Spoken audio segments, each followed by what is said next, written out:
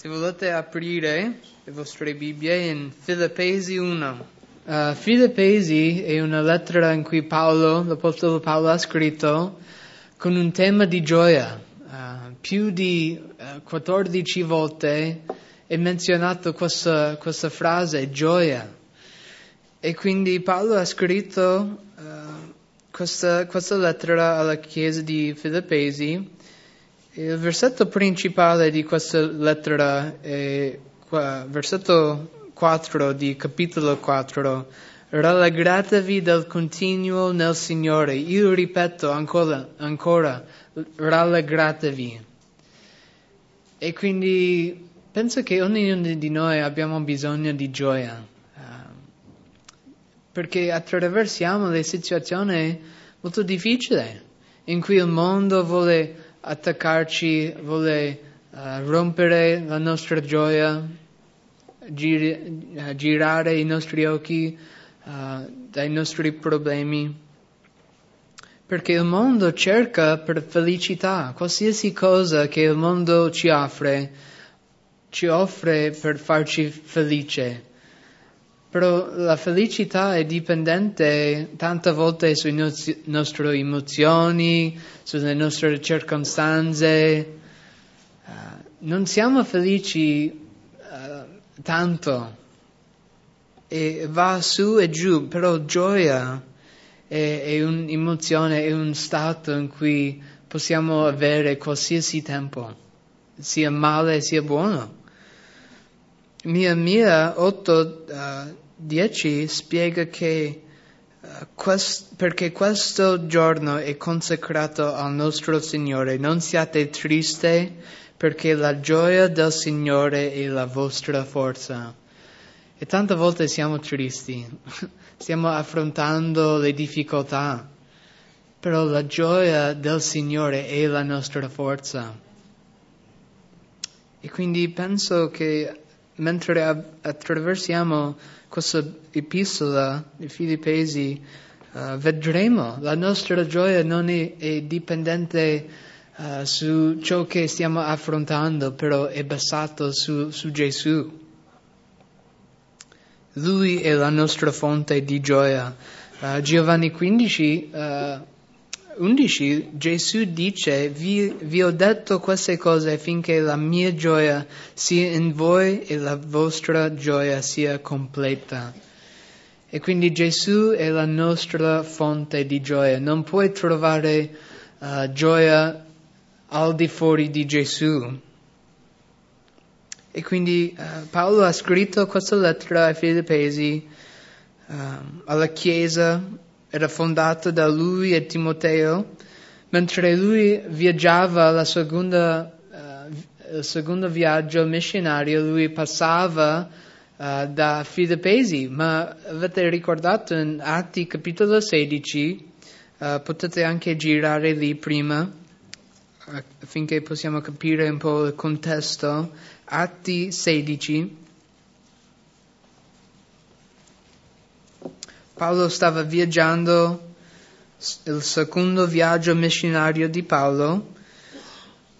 Paolo voleva andare ad Asia a predicare il Vangelo, però mentre lui stava provando di andare ad Asia a proclamare il Vangelo, spiega in versetto 6 di Atti 16, mentre attraversavano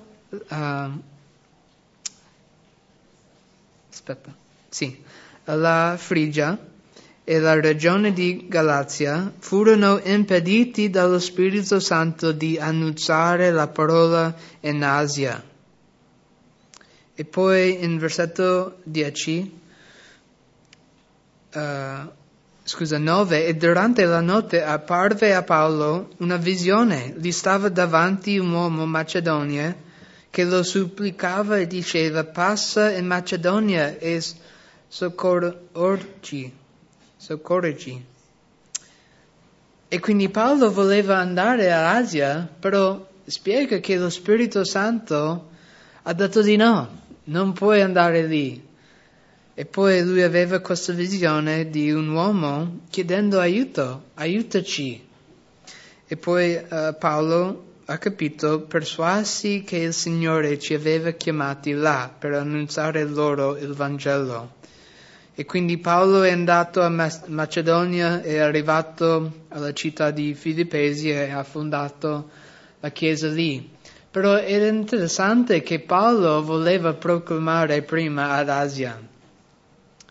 Non era una brutta cosa, cioè lui voleva predicare il Vangelo lì, però lo Spirito Santo ha affermato lui di fare questo e tante volte anche per noi vogliamo fare una cosa per il Signore, vogliamo fare una cosa bella, però alcune volte il Signore chiude quelle porte e guidaci da un'altra parte. E quindi penso per noi non dovremmo combattere contro il Signore. Se Lui ci impedisce a fare una cosa, dire ok Signore, magari non vuoi che io faccia così. Invece noi siamo duri, vogliamo buttare quella porta e correre. Io ho deciso di fare questo. Però Lui ha qualcosa più grande per te. E quindi Paolo ha capito questo, è andato a Macedonia, però il suo tempo in Filippesi con i volti, le cose un po' duro.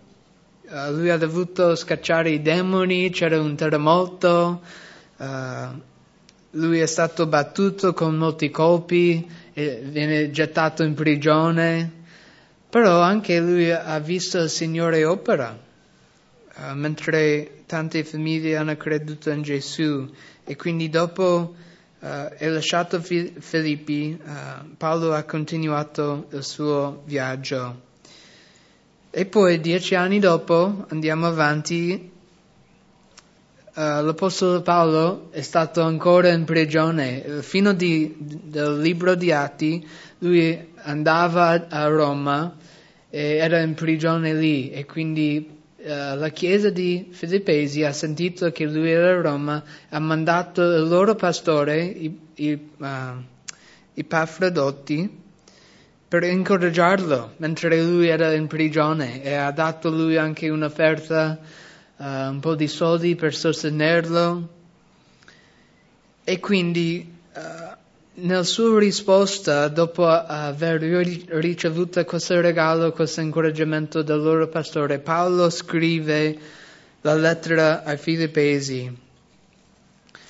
E quindi dobbiamo ricordare il contesto in cui Paolo stava scrivendo questa lettera. Lui era in prigione.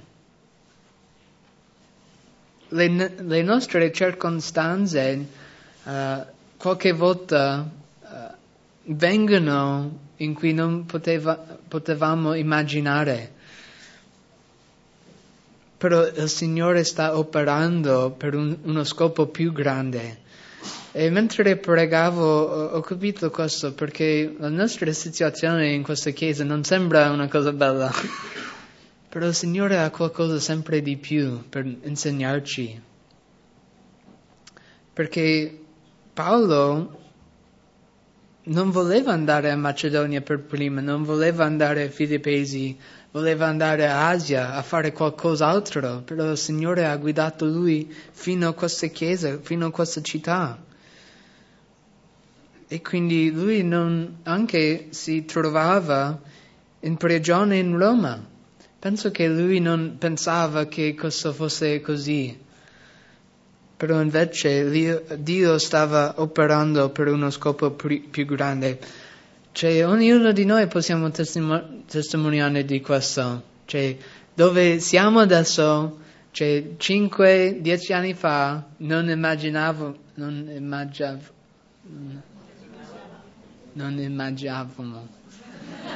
Comunque, che noi saremo qua. Cioè, 5 anni io ero in America, cioè, lavorando part-time, cioè, mica immaginavo di essere qua con voi oggi. Mamma mia, pazzesco. Anche, provando. Il Signore ha cose in cui non potevamo immaginare. Le nostre circostanze, il Signore sta operando per il meglio. E anche in questa chiesa, questa lettera, Paolo scriveva da prigione riguardo la gioia. E secondo me non c'è tanta gioia in prigione, però per lui aveva questa gioia e ha spiegato a questa chiesa, umanamente parlando, non c'è gioia nella sua situazione. E mi sa che nella vostra situazione sembra che non c'è tanta gioia, però nel Signore c'è tanta gioia, Lui è la nostra forza. E quindi è un tema per studiare questo libro, che possiamo avere gioia in qualsiasi circostanze. Il Signore sta operando per il meglio e abbiamo Lui per dipendere. E quindi capitolo 1 di Filippesi è la gioia nel Vangelo. Lui spiegherà ogni capitolo la gioia di qualcosa. Il capitolo 1 è riguardo la gioia del Vangelo. Lui spiegherà riguardo la loro testimonianza, come loro hanno ricevuto questo Vangelo e che nel Vangelo c'è tanta gioia, perché il Vangelo vuol dire la buona novella, la buona notizia, in cui non siamo più morti nei nostri peccati, ma siamo risuscitati con il Signore e che i nostri peccati sono perdonati. Sembra tanta gioia in questo, che noi un giorno non saremo più in questa terra combattendo contro il peccato, contro l'nemico, contro la nostra carne, ma ci saremo in cielo per un'eternità piena di gioia.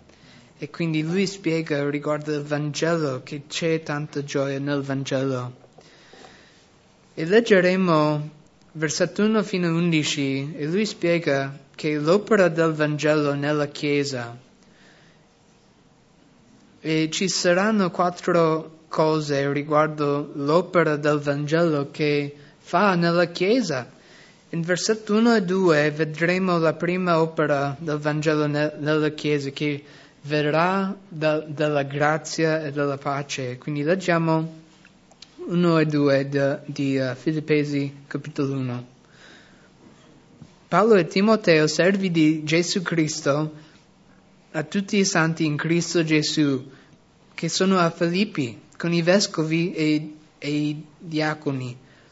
Grazia a voi e pace da Dio nostro Padre e dal Signore Gesù Cristo. Quindi versetto 1 vediamo gli operai, Paolo e Timoteo, e usano questo titolo per se stessi, sono servi di Gesù o schiavi. Ricordate che Paolo era un apostolo, una posizione molto potente, che aveva tanta autorità sopra le chiese, però Paolo usa questo titolo per se stesso. Lui è un servo di Gesù, un schiavo, letteralmente un servo volontario che non è forzato di servire Gesù, ma lui fa volontariamente. E penso che questo è importante per i leader, quelli che operano nella Chiesa, per qualsiasi persona che fa parte della Chiesa, che non siamo qua per essere serviti, ma siamo qua per servire. Siamo servi volontari di Gesù. E come operai del Vangelo, siamo servi di Cristo. Perché quando noi diciamo Signore Gesù, stiamo mettendo noi stessi sotto la signoria di Gesù. La parola Signore, vuol dire capo. Cioè lui controlla. Io non ho più da dire, non posso scegliere io. Il Signore controlla e mi dice, sì, capitano, faccio ciò che vuoi. Sono qua per servirti. Ma anche ricordando che Gesù non costringe nessuno per servirlo. Lui non ha bisogno di noi. Siamo volontari. Lui dice in Matteo 16, 24, se qualcuno vuole venire dietro a me, Cioè lui non comanda tu devi servirmi altrimenti non entri in cielo. Lui dice se vuoi, vieni, serva me. E la scelta è nostra se vogliamo servire Gesù. Cioè lui non ci costringe, tu devi venire in chiesa ogni giorno anche se è chiusa. Cioè lui non ci costringe a servirlo. Siamo servi volontari. E anche abbiamo una scelta in cui se vogliamo servire Gesù, ogni giorno abbiamo questa scelta. Servirò me stesso? Servirò la mia carne? O servirò Gesù? Anche possiamo essere servi o schiavi delle nostre paure, preoccupazioni. Facciamo che la nostra paura ci controlla?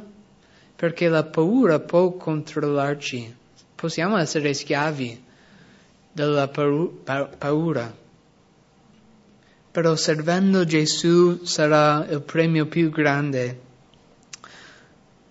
Matteo 25, versetto 21. Servendo Cristo sarà il più grande premio che possiamo mai ricevere. Lui dice, il suo Signore gli disse, ben servo, buono e fedele, tu sei stato fedele in poca cosa, io ti costruirò sopra molte cose, entra nella gioia del tuo Signore. Servendo Gesù riceveremo gioia. Avete sperimentato questo? Servendo noi stessi non c'è tanta gioia. Però servendo Gesù, Lui ci dà gioia. Mi dà gioia di servirvi, di servire Gesù. Però abbiamo una scelta. E poi vediamo 3 diversi gruppi in cui Paolo saluta. Lui saluta i santi, i vescovi e i diaconi. Lui riferisce ai santi in Cristo Gesù. Non sono quelli che sono morti per Cristo, non sono quelli che hanno dedicato la loro vita a Dio o hanno fatto i miracoli come noi pensiamo dei santi. I persone che sono santi sono persone che hanno creduto in Gesù. Lui ha fatto loro santo. Spiega in 1 Corinzi 1, versetto 2, la Bibbia riferisce a qualsiasi persona che crede in Gesù, loro sono santi. Ai santificati in Cristo Gesù, chiamati santi insieme a tutti quelli che in qualunque luogo invocano il nome del Signore nostro Gesù. Quindi ognuno di noi che noi abbiamo creduto in Gesù, siamo santi. Possiamo chiamarci santo? No, scherzo. Però è basato sull'opera di Cristo che Lui ci ha fatto santo. Prima eravamo morti nei nostri peccati. Però qualsiasi persona in qualsiasi luogo che invoca il nome di Gesù, loro sono chiamati santi. E poi lui menziona i vescovi o i diaconi, gli anziani della Chiesa. E poi vediamo la fonte in cui guida l'opera della Chiesa. Lui dice che la grazia e la pace di Dio sia con voi. Ogni volta che Paolo saluta la Chiesa, lui menziona che la grazia e la pace di Dio sia con voi. E l'ordine è molto importante. Lui non dice la pace e la grazia da Dio nostro Padre. Cioè lui spiega l'ordine particolare che noi non possiamo sperimentare la pace di Dio se non abbiamo prima sperimentato la grazia di Dio. Perché quando abbiamo sperimentato la grazia c'è la pace. E anche la grazia di Dio ci aiuta a servirlo.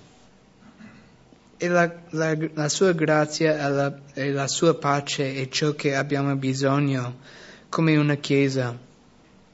Quindi la prima opera del Vangelo è trovato nella grazia e la pace di Dio. Senza tutte e due non possiamo servirlo. E poi la seconda opera del Vangelo nella Chiesa è trovato in versetto 3 a 6, che Dio compierà l'opera. Leggendo versetto 3, rendo grazie al mio Dio ogni volta che mi ricordo di voi, pregando sempre con gioia per voi tutti in ogni mia preghiera, per la vostra collaborazione nel Vangelo dal primo giorno fino ad ora, essendo convinto di questo, che colui che ha cominciato un'opera buona in voi la porterà a compimento fino al giorno di Gesù Cristo. Paolo inizia rendendo grazie al Signore per questa chiesa, la chiesa dei Filippesi. Lui sta dicendo: Signore, grazie per questa chiesa. La chiesa era la sua fonte di gioia. Lui era in prigione scrivendo a questa chiesa, ma mentre lui ricordava questa chiesa, lui aveva gioia. Ah, giusto, c'è una chiesa in Filippi in cui il Signore sta usando. E anche mi piace come Paolo non stava ricordando se stesso, lui non stava scrivendo alla sua chiesa dicendo che brutta questa prigione, cioè voglio essere lì, stava lamentando, cioè lui stava dicendo: io sono grato per voi, io sto lodando il Signore per voi. E penso che questa è una lezione importante per noi, che nei tempi in cui ci troviamo in prigione, che stiamo attraversando una difficoltà, dobbiamo pensare degli altri, dobbiamo pensare dell'opera del Vangelo nella Chiesa, come gli altri hanno creduto in Gesù, perché lì c'è tanta gioia. Perché possiamo cadere pensando troppo di noi stessi, almeno di me. Invece quando stiamo soffrendo, pensiamo che Gesù ha salvato qualcuno, che qualcuno, la nostra Chiesa, un giorno sarà con il Signore. E poi le nostre sofferenze non sembrano così male nella nostra vita. Ma se pensiamo come il Signore ha operato in noi, nelle altre vite, c'è tanta gioia. Perché ricordando 10 anni sono passati in cui Paolo ha visto, era in Filippi, però il tempo in cui lui ha passato in Filippi, ricordando, non era molto bello. Cioè lui viene picchiato con molte colpi, gettato in prigione, non era molto piacevole. Però lui non è ricordato di quello, lui è ricordato l'opera che Dio ha fatto.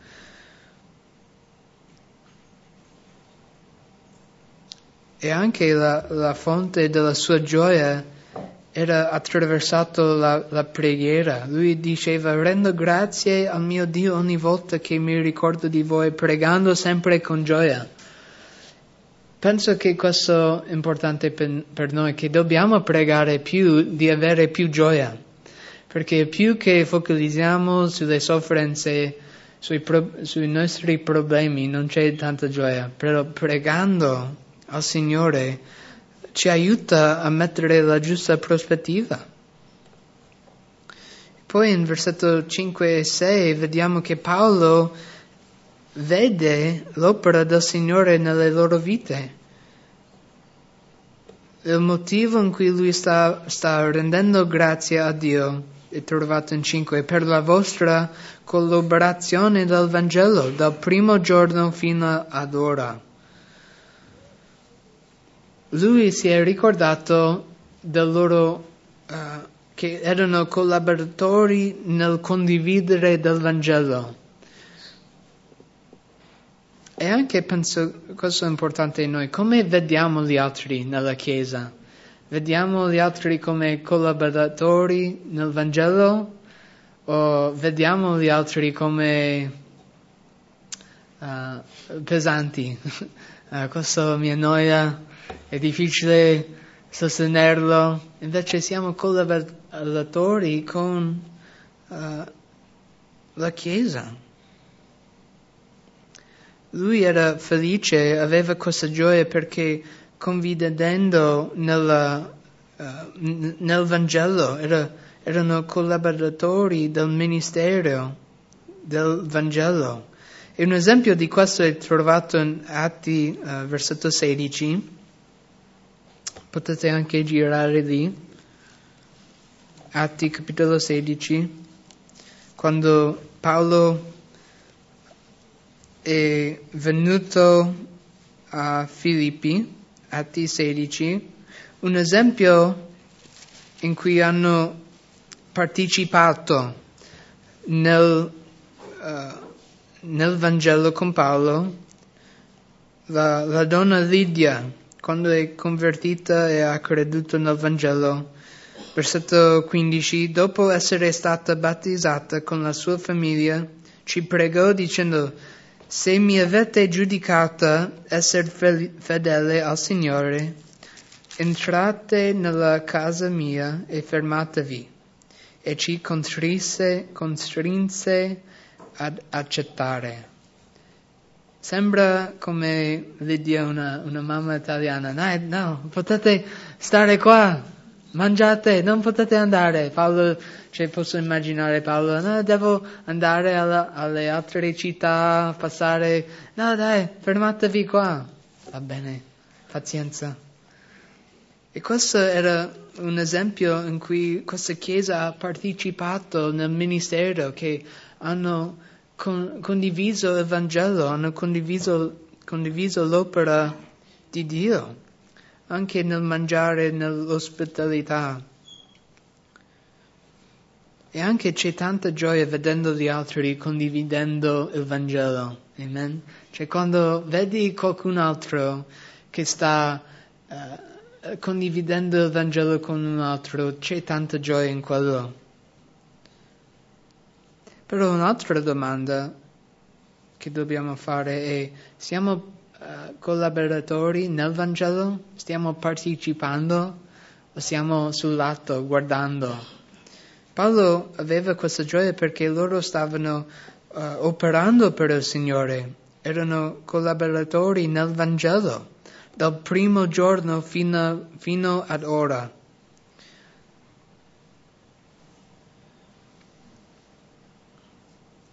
L'opera del Vangelo cosa ha prodotto nella tua vita?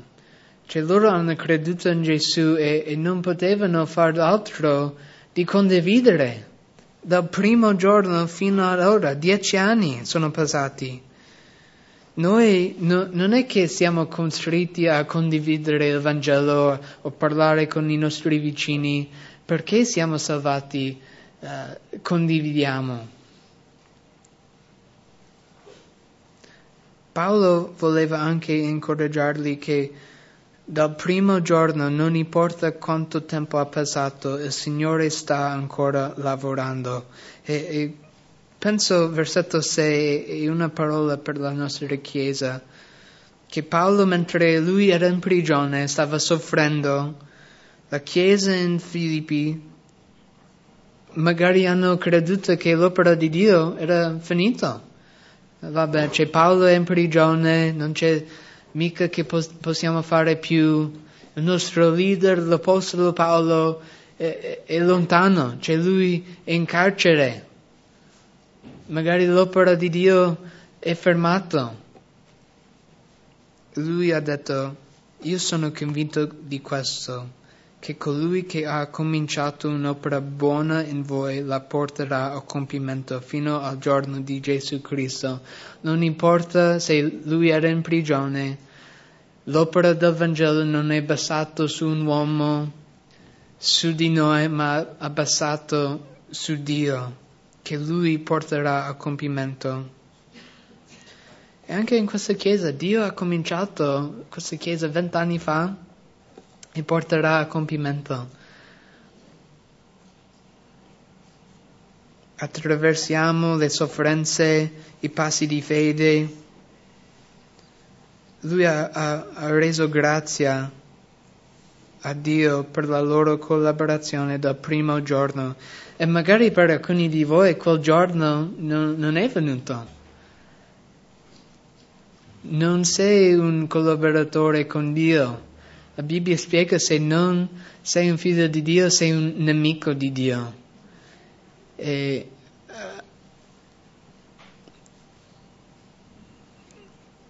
per alcuni altri magari è più di 10 anni, fino a quel giorno ad ora. Tanti anni sono passati che Dio sta operando e sembra che l'opera in te si è fermata. Stai chiedendo, Signore, è finita l'opera che stai facendo in me?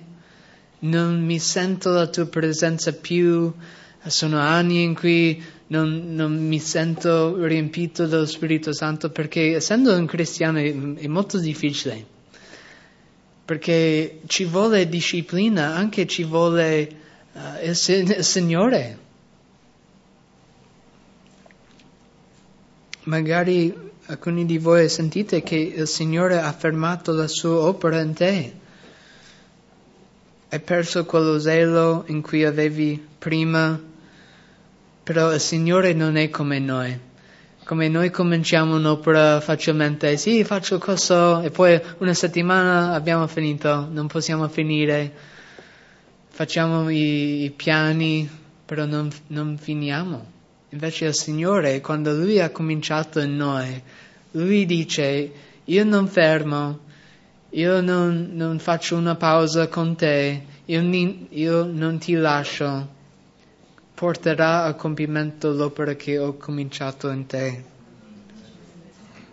Ebrei 12:2, Gesù è l'autore e compitore della nostra fede. Quindi dobbiamo essere incoraggiati che il Signore non ha finito con noi. E sembra qualche volta, Dio sei lì, stai operando in me, cioè Lui sta operando e porterà a compimento, come ha fatto con questa Chiesa e anche con Paolo. Quindi abbiamo visto l'opera del Vangelo nella Chiesa, la grazia, la pace che Dio compierà, la sua opera, e poi versetto 7-8, anche un'opera del Vangelo nella Chiesa viene attraverso le sofferenze. Versetto 7, ed è giusto che io pensi questo di voi tutti, perché vi ho nel cuore. Voi che tanto nelle mie catene come nella difesa e conferma del Vangelo siete tutti partecipi con me della grazia. Dio infatti mi è testimone come io vi ami tutti con affetto sviscerato in Gesù Cristo. E per questo prego che il vostro amore abbondi sempre più in conoscenza e in ogni discernimento, affinché discerniate le cose eccellenti e possiate essere puri e senza macchia per il giorno di Cristo, ripieni di frutti di giustizia, che siano per mezzo di Gesù Cristo alla gloria e lode di Dio. Quindi Paolo aveva questo amore con questa Chiesa, non soltanto quando andava bene. Lui era in carcere, però lui dice ancora ho questo amore con te. E lui sta pregando per questa Chiesa di crescere sempre di più. Questa Chiesa 3 volte ha dato l'Apostolo Paolo un'offerta per sostenerlo nel suo ministero. Questa Chiesa stava camminando bene nel Signore, però in versetto 9 lui prega che loro possano abbondare ancora di più. E penso che per noi sembra quando abbiamo finito la nostra cammina con il Signore non è mai finito, finché vediamo il Signore faccia a faccia. C'è sempre spazio a crescere, anche per il cristiano che ha vissuto 40 anni, loro non sono arrivati. E lui dice, far crescere l'amore. Senza l'amore di Cristo non possiamo operare.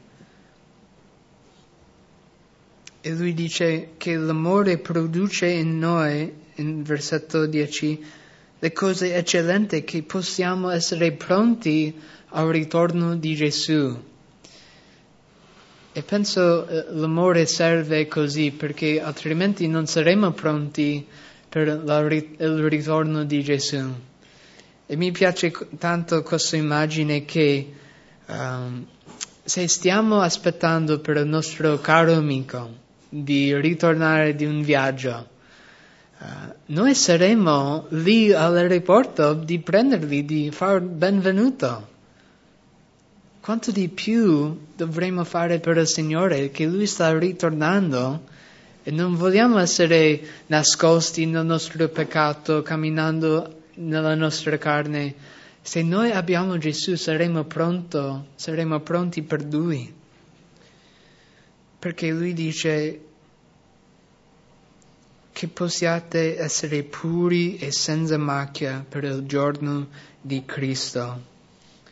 E concludo con un ultimo versetto in 1 Giovanni 3. 1 Giovanni 3.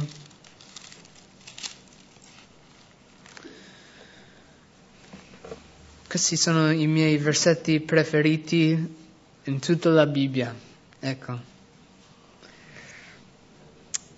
Leggiamo 1 Giovanni 2, 28. Ora dunque, figlioletti, dimorate in Lui, affinché quando Egli apparirà non possiamo avere fiducia.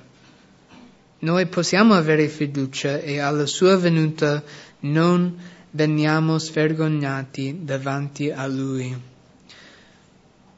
C'è tanta gioia nel Vangelo, nell'opera di Dio, però se noi non stiamo operando, se non stiamo vivendo per Lui, invece per noi stessi, quando Gesù ritornerà, che sentimenti avremo? Non voglio essere così, che sarò svergognato quando Gesù ritorna. Signore, non sono pronto per te, puoi ritornare la prossima settimana affinché posso fare ordine nella mia vita? Io non voglio essere trovato così. Invece, in versetto 1 di capitolo 3, vedete quale amore il Padre ha profuso su di noi, facendosi chiamare figli di Dio. Per questo il mondo non ci conosce, perché non ha conosciuto Lui. Carissimi, ora siamo figli di Dio, ma non è ancora stato manifestato ciò che saremo. Sappiamo però quando Egli sarà manifestato saremo simili a Lui, perché lo vedremo come Egli è. E chiunque ha questa speranza in Lui purifica se stesso come Egli è puro.